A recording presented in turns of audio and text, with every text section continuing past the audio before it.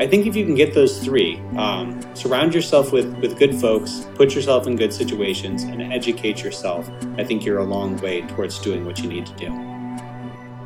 Have you ever wondered about how we make decisions about our money? Or why we feel the way we do about those decisions? Welcome to Nudging Financial Behavior, the podcast that aims to help you understand how and why you make certain decisions about money. Presented by Dr. Giselle Willows, an expert in behavioral finance. This podcast is all about looking at human behavior and biases, especially when it comes to your finances. You can catch the series on YouTube, the Nudging Financial Behavior blog, or on your favorite podcast platform. Be sure to like and subscribe to ensure you don't miss an episode.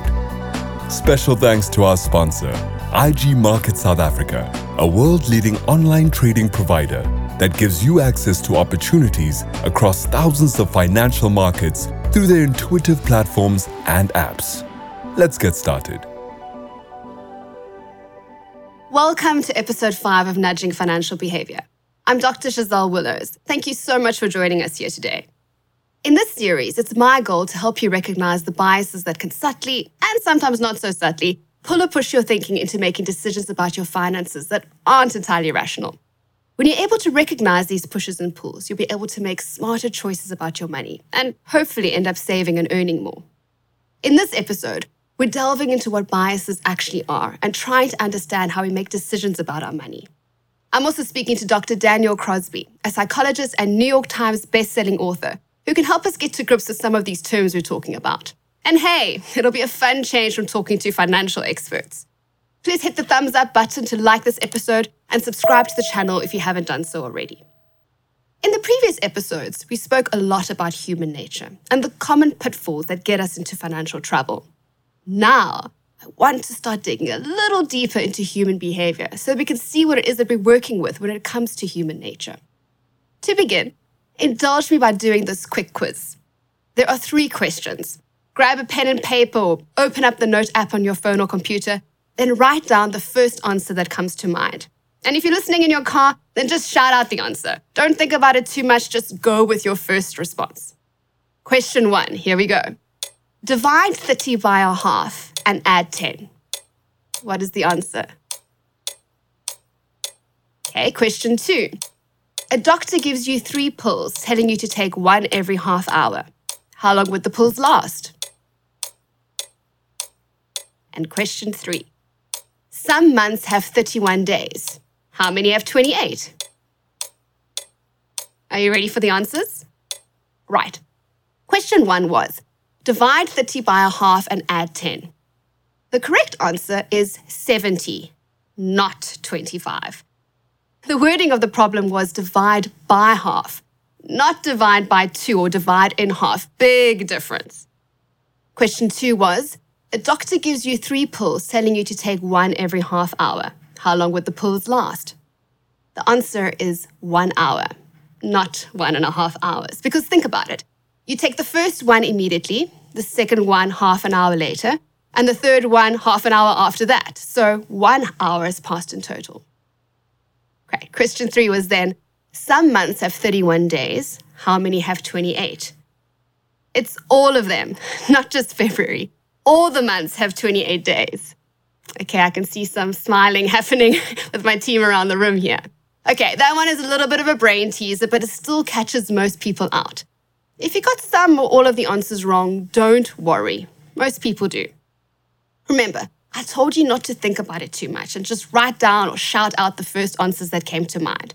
That was because I was forcing you to use your quick System 1 thinking.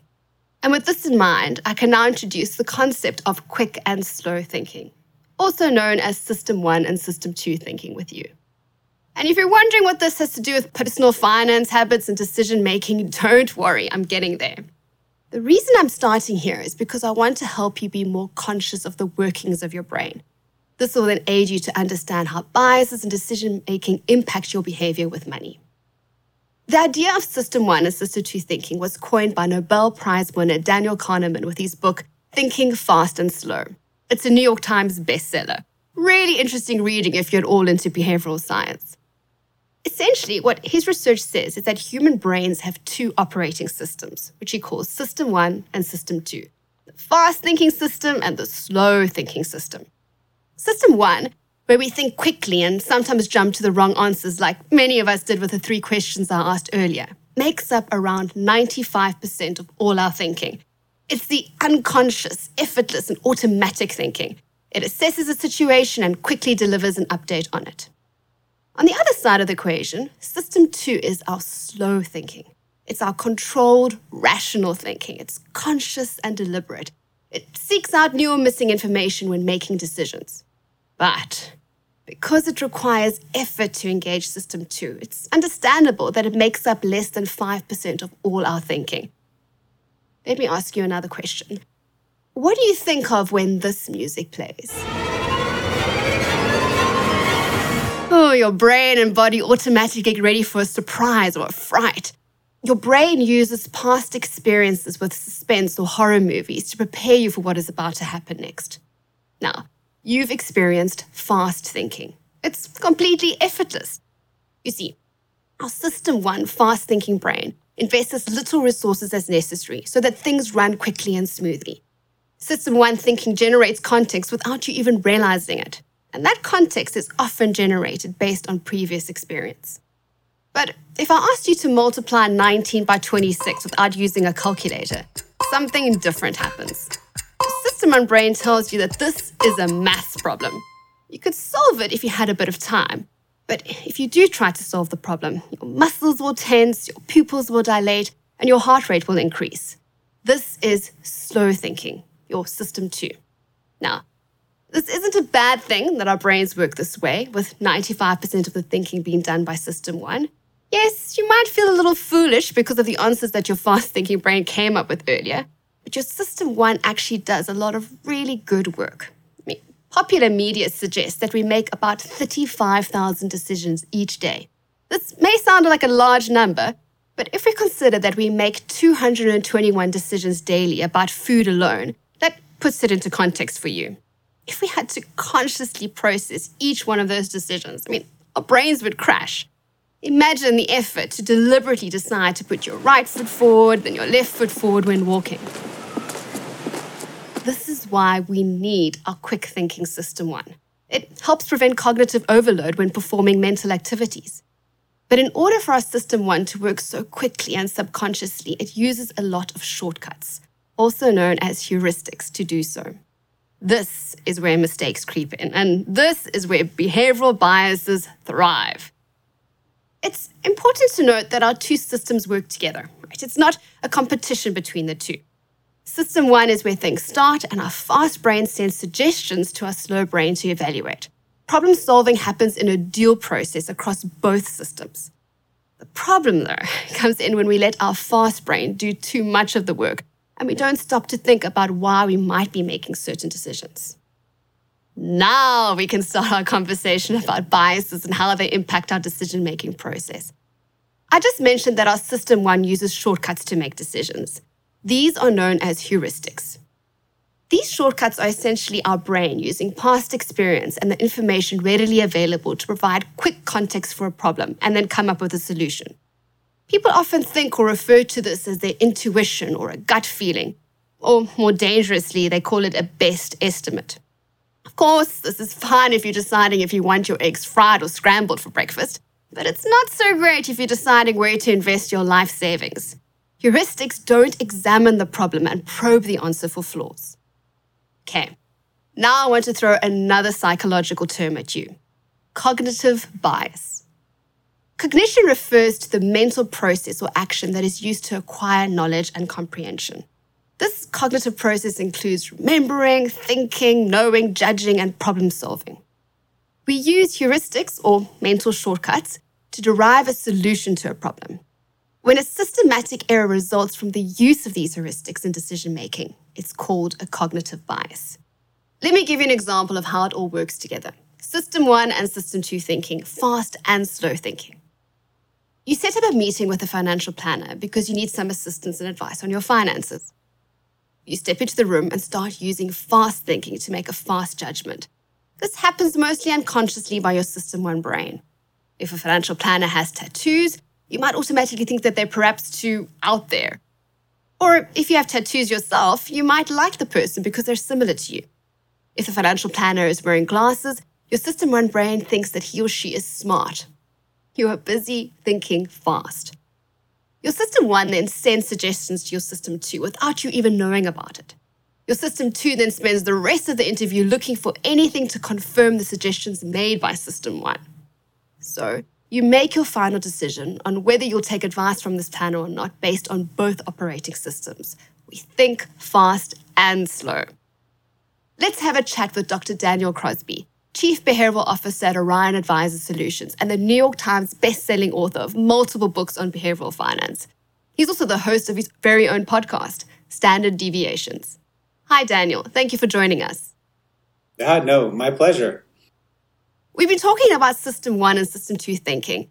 Can I ask, what is your professional opinion on this school of thinking? So I love it. I think it's a useful simplification. But like most simplifications, it can get overextended and it can get reified and be thought of as more real than it actually is. So I think in a lot of times we've used this simplification to say that, System 1 is bad and System 2 is good. And that's just not the case. System 1 has its place. We rely on thinking fast because a lot of the decisions that we make, and we make tens of thousands of decisions a day, most of them are profoundly low stakes. Most of them can be performed on autopilot, and that saves us a lot of time and a lot of cognitive bandwidth.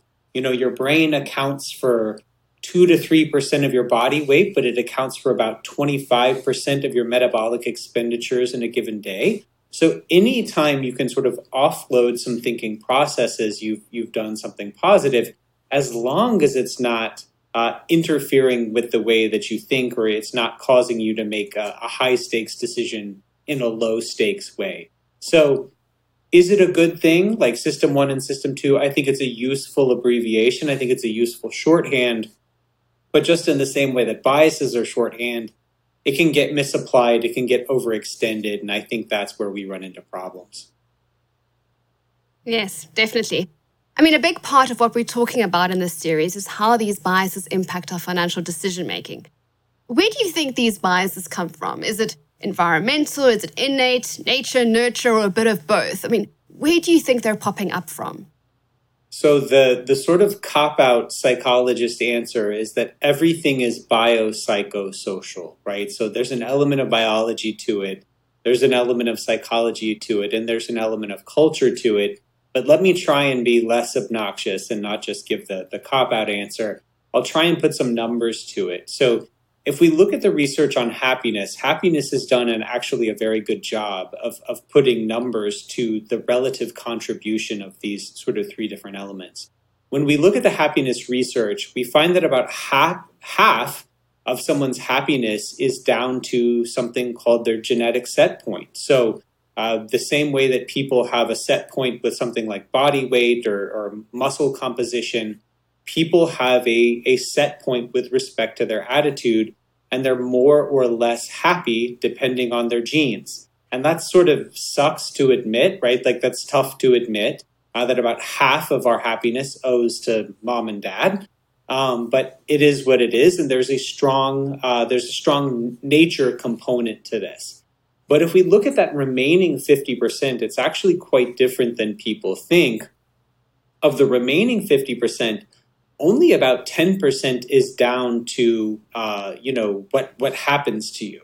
Only about 10% is down to circumstances, and the remaining 40% is down to your choices that you make, things like meditation, cognitive behavioral therapy, volitional choices that you make. So even though about half, in the case of happiness, owes to genetic factors, there's still almost another half that's within our control, and usually much less depends on just sort of what happens to us. So we're not totally in control of these decisions, but we are largely in control, and environmental factors have less of an influence than I think we sometimes think. Just shows the importance of the small choices you do make and the impact that they can have. I mean, do you have any closing advice for us on how to overcome these biases? I mean, some we have more control over than others, but any advice for us? Yeah, I have a three-part system for thinking about overcoming bias because I think it takes multiple legs of a stool to do something like change behavior. And it's 3 E's. The first of these is education. So we need to be aware that these biases exist, which is, what you're doing here. We need to be educated about the ways that this specific biases interplay with our own triggers and our own personality and the things we run into every day.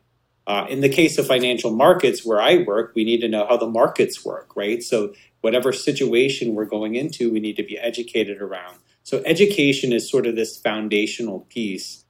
The second piece is environment. Environment really is critical, controlling sort of the situations we find ourselves in, even down to the people we hang out with. The types of news we take in, the books we read, the programs we watch, all have a material impact on the way we view the world and the way we move through the world. So controlling and managing that environment is the second piece.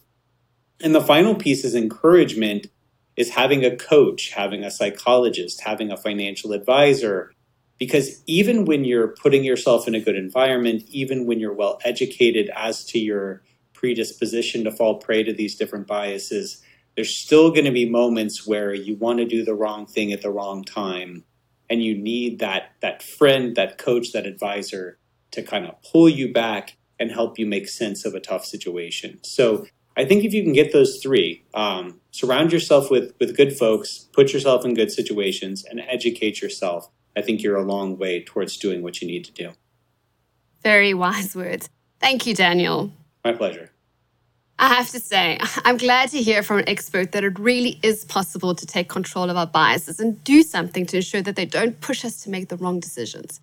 It was also interesting to hear that despite the fact that some elements of our behavior are genetic, we do actually have a lot more say in how we act and react than we often think we do. I want to just go back to System 1 and System 2 thinking again. Remember what Daniel said. Despite its bad reputation, we need to be thankful for System 1. It's valuable. And it comes with many benefits. I mean, it's the reason we have survived as a species. I mean, if we had to rationally think about a loud explosion and analyze it carefully instead of being scared and running away from it immediately, we wouldn't be here. Problem arises when we use System 1 instead of System 2 in situations where our slow-thinking brain would have been the better option. The most important takeaway here is that human beings are irrational. It helps to just accept this reality. My challenge to you is to stick with me in this series and learn about your behavioral biases and how to improve your decision-making. And then, once you understand the 2 systems better, try to be more aware of which system you're using to avoid repeating mistakes, particularly those that get you into financial trouble. I'm sure I've given you a lot to think about over here, and we haven't even delved into the individual biases yet. Please like this episode and subscribe to our channel because for the rest of this season, we're going to be looking at 4 biases in detail. They are overconfidence, of course. How can we not start with overconfidence? Confirmation bias, a crowd favorite, framing, and then anchoring. Some of these we've already touched on, but we're going to be going a little more in-depth and giving you examples of how these biases can impact the decisions you make about your money. Thank you for sticking with me as we spoke about a lot of psychology in this episode of Nudging Financial Behavior. That was Nudging Financial Behavior, hosted by behavioral finance expert Dr. Giselle Willows.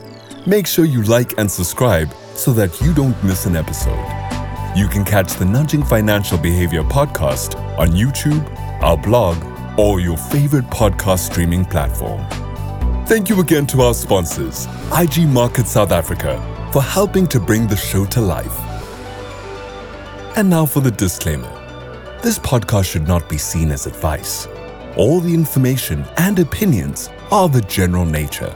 They are not intended to address the needs or circumstances of any individual. We are not financial advisors, neither are any of our staff or service providers, nor is our sponsor.